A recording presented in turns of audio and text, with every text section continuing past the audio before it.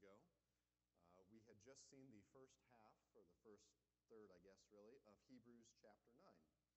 And one of the big pictures out of Hebrews chapter 9 is all the very intricate preparations and ceremony and all the religious rites that went along with tabernacle worship.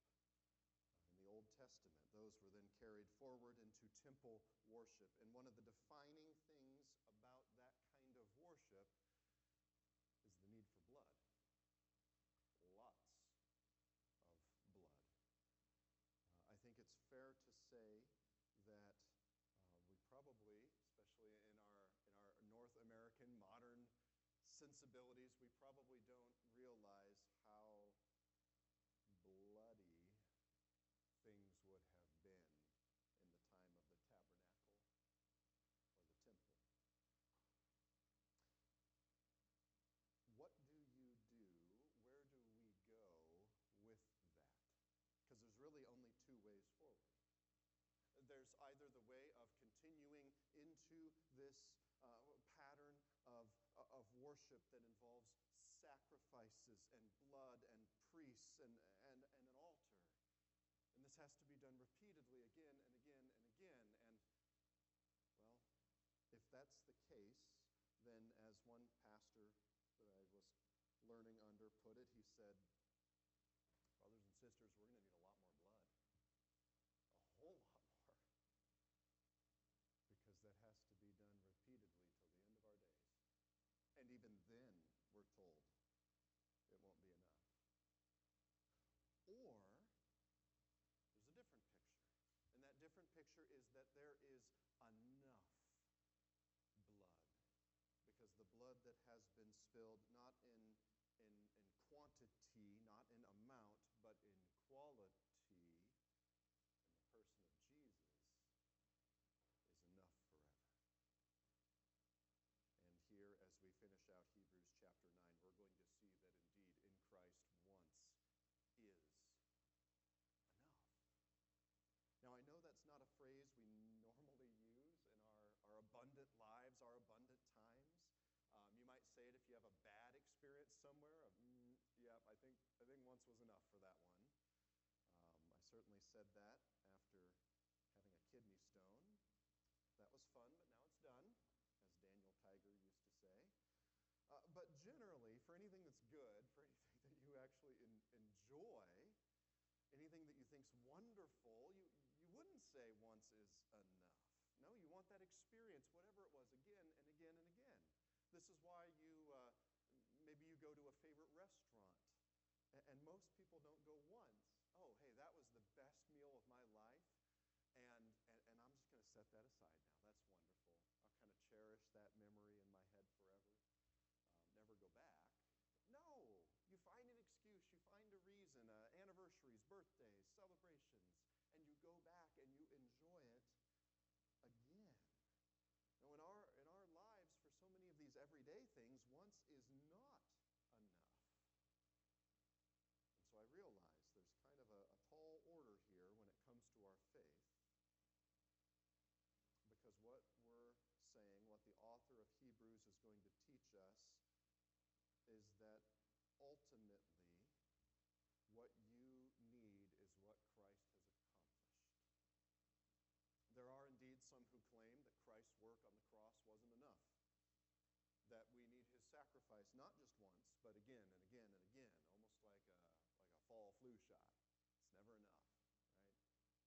You got to keep doing this. And if you're prone to thinking that way, let Hebrews today give you the great news. Because Jesus is enough. He has done enough. His one sacrifice is powerful enough, perfect enough, so that it has accomplished all that we need forever, for eternity, to the end of enough, you might say. No booster shots required, no other remedies needed. So we're going to spend our brief time this morning looking again at Christ's work in Hebrews chapter 9. If you would join me at verse 11. Hebrews chapter 9, starting with verse 11. I love how it starts with a contrast. You had everything before, and now it's but when Christ appeared as a high priest of the good things that have come, then through the greater and more perfect tent, not made with hands, that is, not of this creation, he entered once for all into the holy places, not by means of the blood of goats and calves, but by means of his own blood, thus securing an eternal redemption. For if the blood of goats and bulls and the sprinkling of defiled persons with the ashes of a heifer sanctify for the purification of the flesh, how much more will the blood of Christ, who through the eternal Spirit offered himself without blemish to God, purify our conscience from dead works to serve the living God? Right? How much more indeed are you and I purified and set securely in our Savior? That's the picture here. It's that Christ's work is complete. He has made the sacrifice. So to this point in chapter 9, we've been comparing and contrasting that old covenant temple tabernacle worship, imperfect priests, sacrifices that have to be repeated, and we're comparing that with the new covenant of what Jesus has done, of his spiritual tabernacle, of our perfect priest. And here in these verses, we begin to see how Christ's work, how his new covenant, his redeeming promise, how that's infinitely better than even the best that the old covenant had to offer. Now, the major contrast comes from the permanent nature of Christ's work. The place that he serves is greater than the place of earthly priests, because he doesn't serve in an earthly tabernacle. We're told, in fact, that's merely a copy of the heavenly. A copy. I mean, if you have ever read through Exodus, if you have ever read through, any of the first 4 books, I guess, Exodus forward, of the Old Testament, you know that worship it's not only ornate and governed by a very strict series of laws, but even the form, the function of the tabernacle, of the altar, of the curtain, all these things were spelled out in such intricate detail. They required nothing less than even God himself to equip the artisans to craft even that, what we read of here, even that copy. And so think of the glory and the grandeur of that tabernacle, of that altar, and then realize it's only a copy of what is really real, of what is truly greater, what is not made with human hands. And this is what Christ has done. This is what Christ has accomplished. This is how he serves and has served in heaven for us. What's more, Christ doesn't serve, as we were reading last time, in the outer room of this tabernacle. No, he is straight with direct access into the inner room, access to the Father all the time. Doesn't have to set a once-a-year appointment. Open door policy, we could say. Friends, access is what you have when you're able to dial up the head of the company on your phone, and he or she actually takes your call. That's what access is. Access is what you get when you take the special tour of the museum. You know, the one where they take you into the back rooms or up into the loft, into the places that no one else gets to see, and you do. That's what access is. And access is what Jesus has granted to all who love him. Access to the Father. Access to forgiveness. Access to an eternal life that is filled not with the condemnation that we deserve, but with the grace that we haven't earned. Access. So how has Christ then made this way for his people? How did this happen? You were studying it today in Sunday school. It's by his own blood. It's by his own sacrifice. No substitute, no goat, no bull, no pigeons if you're poor. No, the King himself dying for his people, rising to new life. Do you realize this, that if you trust Jesus, your King has given his life, has shed his blood for you? That's what's been done. That's what has happened. He has paid the penalty. He has fulfilled the cost. Jesus, without any blemish of sin, is the sacrifice that you and I need to be cleansed from our sins. And what does that cleansing accomplish? Well, you read of it in verse 14.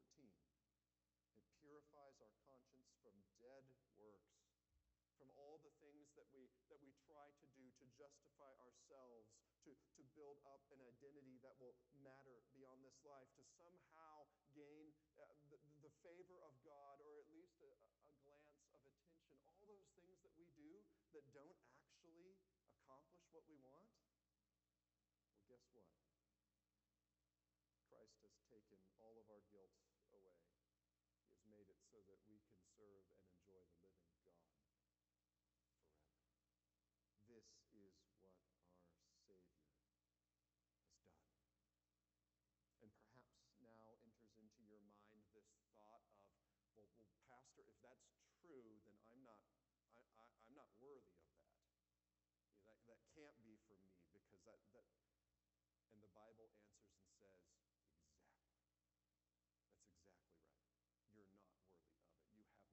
provided for you anyway. Isn't that astounding? I mean, isn't that the very definition of grace and of mercy? God has given what we cannot earn, and he encourages us to take it, to receive it. In fact, calls us to do so. So notice then, first, the contrast. Everyone who calls on Christ does not go about doing dead works any longer. Works that don't ultimately accomplish what's needed. Rituals, practices that don't add up to what we hope for. No, in Christ, such things are not necessary. Second, then, you and I are saved for a purpose. This is what so much of our modern world, even at times our modern Christianity, ignores. Right? Our faith is not a self-improvement program. The Christian faith is not about feeling better about yourself.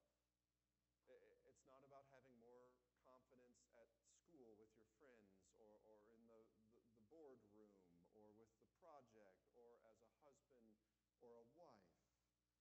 I'm not saying Christianity doesn't affect those things. Surely it does. But we're not just looking for more meaningful lives here and now. We're not just trying to have better marriages as if that's the only point of Christianity, is sort of you and you improved, like a nice New Year's resolution. No. Instead, you and I are saved for a purpose, and that purpose is to serve this living, holy God. This one who even the Old Testament high priest had only the smallest of access to. You get to serve him. And there is no greater, no better calling possible than this. I feel like that doesn't resonate right in our world. We have been taught since birth that the greatest aspiration you and I can have is to fulfill our own dreams, our own hopes. If you're from a certain generation, that was Disney, right? Kind of follow what's in your heart, as if that will bring us happiness. And I look around and I see that that's not just Disney anymore. That has become the mantra, the slogan of our world. That's why you, teachers, I know you're not thinking this, but this is what's sold to a lot of people. That's why you get an education, is ultimately so you can fulfill your own dreams and follow your heart. That's why you choose certain jobs. That's why you choose a spouse or choose another spouse. That's why you do all these things, our world says, is so that you can be happy. Well, how come then I turn on the news and all I see is rampant unhappiness everywhere? How come rockets are lobbed across borders if we're also areas that we're not. And so what I want to propose is not anything new. It's what the Bible proposes, and it says this. It's that true joy comes not from meeting what's in your heart, not in this earthly sense, but instead it comes from making your heart's desire to serve the Lord. That's what you are freed to do. And that's what is, according to the Bible, really life. That's what will give you actual joy. That's what will matter beyond your circumstances, beyond your bank account, beyond elections, beyond peace and war, beyond visits to the doctor. You have purpose. You have identity. We are a saved people set free to serve willingly and joyfully with the greatest fulfillment imaginable, our good and gracious King. That is what Christ has bought for us forever. And so, friends, do you have this sort of purpose, this sort of identity and meaning to your life? If you take Christ as your Savior, then you do. And if you've trusted Him for salvation, do you realize that you don't have to wonder any longer about what it would be to have meaning in life, an identity, a purpose? That instead, however you spend these days, at home, in the office, everywhere else, that if you live them as this act of worship, seeking to honor God while you pay the bills and change the diapers and sit in meetings, that even that can have point and purpose because you're serving not ultimately your family, your child, your boss, but ultimately the God of the universe.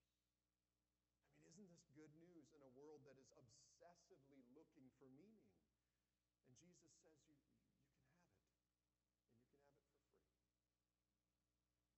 Doesn't that redeem even the days when your life is dull and repetitive and boring? Your work is for your King.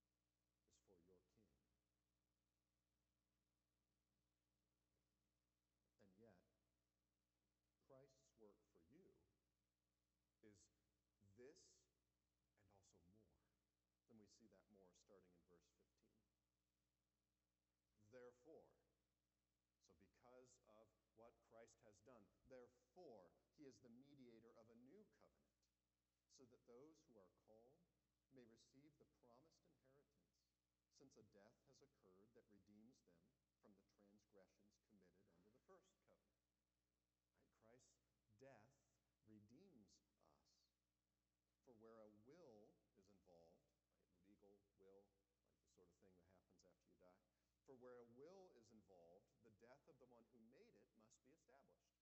For a will takes effect only at death, since it is not in force as long as the one who made it is alive. Therefore, not even the first covenant was inaugurated without blood. For when every commandment of the law had been declared by Moses to all the people, he took the blood of calves and goats with water, scarlet wool, and hyssop, and he sprinkled both the people itself, or the book itself, and all the people, saying, "This is the covenant of the blood that God commanded for you." And in the same way, he sprinkled with the blood both the tent and all the vessels used in worship. Indeed, under the law, almost everything is purified with blood, and without the shedding of blood, there is no forgiveness of sins. That's a lot of blood. And the good news is that Jesus is the one who secures our inheritance. Jesus not only made the perfect sacrifice for us, but also his sacrifice has secured something for every believer, every single one of you who trust Christ. And what is that? It's your inheritance. Everyone called to salvation is promised an eternal inheritance. Some of you are perhaps bothered by the first part of that sentence, called to salvation. You shouldn't be. If you will respond to Jesus in faith, then you're called. I know we like to wrap our minds around, all sorts of philosophical things, but the testimony of the Bible is that if you will trust Jesus, you are called to have faith. If you reject Christ, ultimately, if you die in that rejection, then you're not called. And I want you to also also notice nowhere does the Bible ever say that somehow in the middle that you can, well, okay, I want to believe, but God won't let me. That's nowhere found in the Scriptures. That is no problem that ever occurs. So no, instead the picture is, if you will respond to Jesus, ultimately if you will trust him, then the good news is that you are called to this Christ, to this Lord, to this salvation. And so what I'm more concerned about then is that most of us miss the second half of that sentence. And that's the promise that we have of an eternal inheritance. Right? Sometimes we get so distracted by calling and eternity and what does this mean and election and all that we miss this part. And the author instead kind of camps out on it, doesn't he? The author writes of a will in the sense of a last will and testament. That's a document that takes effect at someone's death. And the emphasis here is not on timing, but on the fact of death, evidenced by blood. So from verses 19 to 22, we find that the old covenant, that old promise relationship, was fulfilled with blood sacrifices. Right? Blood sprinkled everywhere. The scrolls of the law, the people, the tabernacle, its furnishings. Blood would cover seemingly everything so that there could be a reckoning with the people's sins before God. Right? Blood then is symbolic of life. And life is ultimately what sin costs. So here's the good news then. It's that blood also secures our salvation. But not blood in the sense of you and I trying to get sacrifices right and having the right priest and the right ceremonies at the right time. No, in fact, it's better than that. We do have the right priest, and he did accomplish the right ceremony at exactly the right time, because Christ's blood secures our salvation. It's a salvation that matters now and into eternity. Friends, you have an inheritance waiting for you. An inheritance not of eternal judgment, but of eternal life. That is what is promised.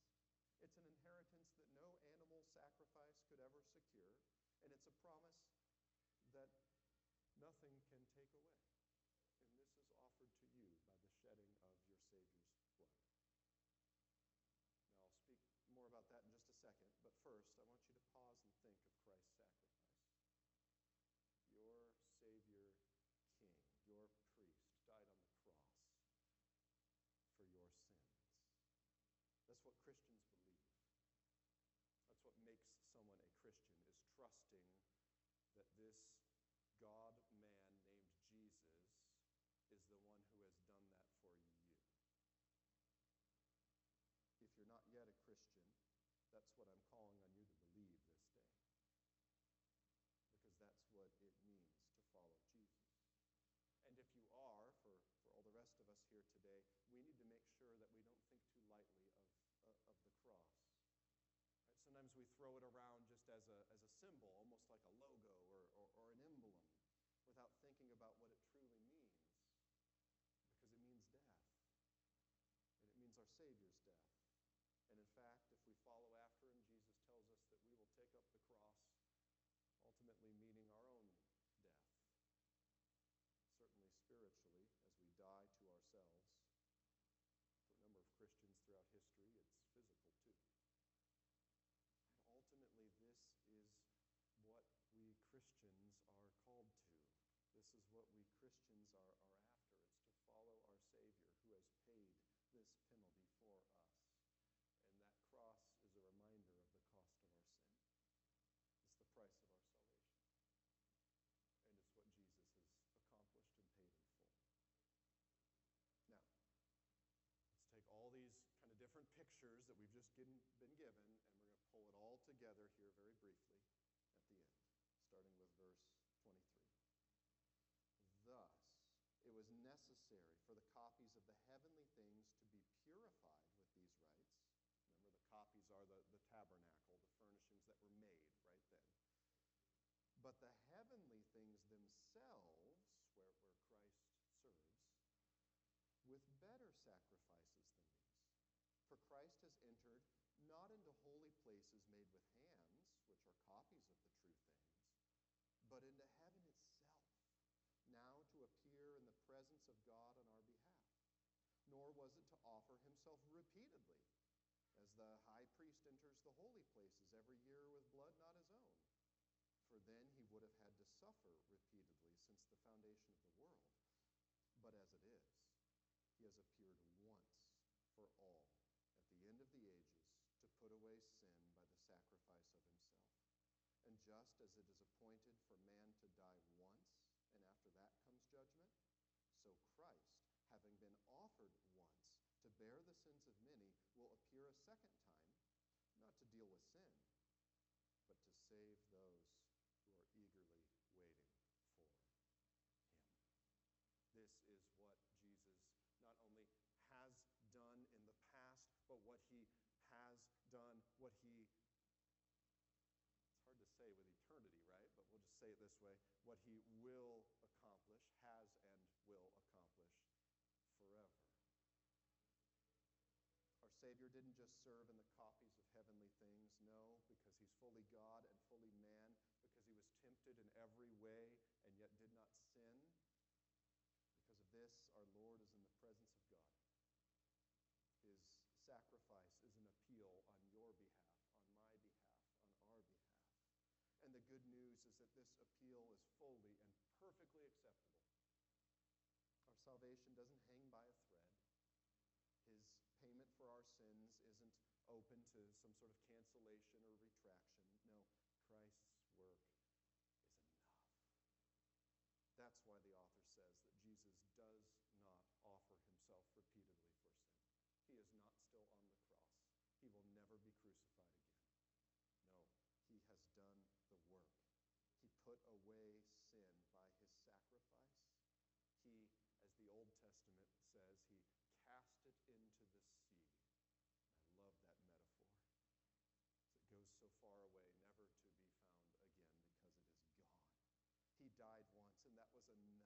And what's more, when Christ returns, we will enter into our inheritance alongside our King. We will receive the full riches of our salvation. And so, friends, what does this mean? First E Free Church, what do we do with this?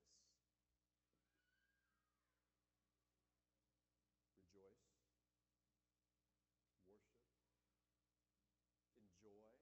Yes, the Christian life is all those things. Maybe you're looking for something a little more, tangible. Ask yourself this then, this week. Will you be ready for Christ's return? How can you know? Well, look at what you believe. Trust that Christ's work is perfect. It's enough.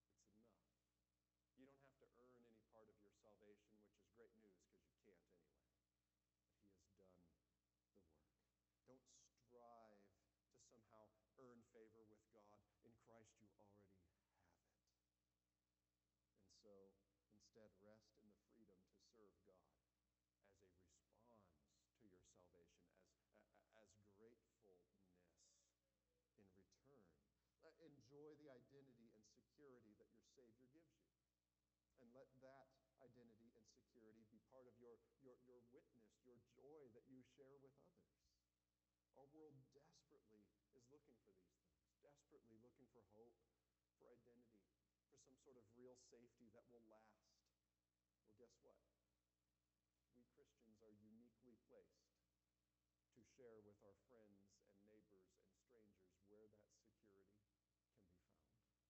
And it is found ultimately and only in Christ. Brothers and sisters, this is what we are after. This is, without exaggeration, this is why we were made. Is to glorify God and to enjoy him forever. And part of that enjoyment, just like all thanks that you can offer, is to share it with others. This week ahead, what will it look like to boast of Christ's works to others? Not boasting of ourselves, not setting ourselves up on a pedestal. No, that's not true. But instead to go and share Savior, and he has done this for me, and he will do it for you also. You need not strive any longer, but you can instead enjoy and enjoy forever. And he offers a grace that's more than enough, a grace that is so powerful it doesn't have to be repeated, a grace that will never fade because it's a grace rooted in the blood of Jesus.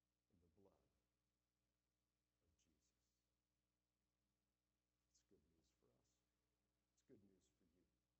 And it's good news that we get to share with others. Would you pray with me?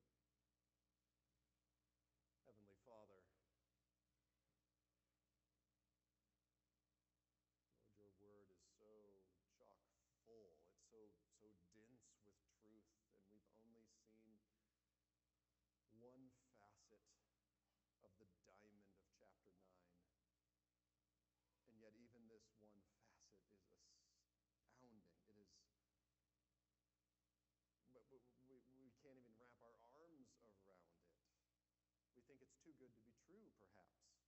Or maybe true, but just not for us. It's for someone else, someone who seems better at this Christian life than. Or maybe we perhaps just don't think that there is this kind of hope in our bad news world.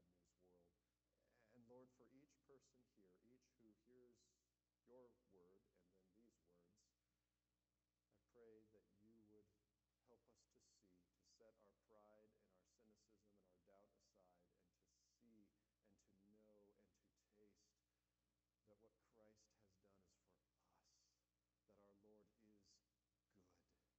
and that his goodness is not just for others, but it's for we who trust in him. And so, Lord, our prayer this week,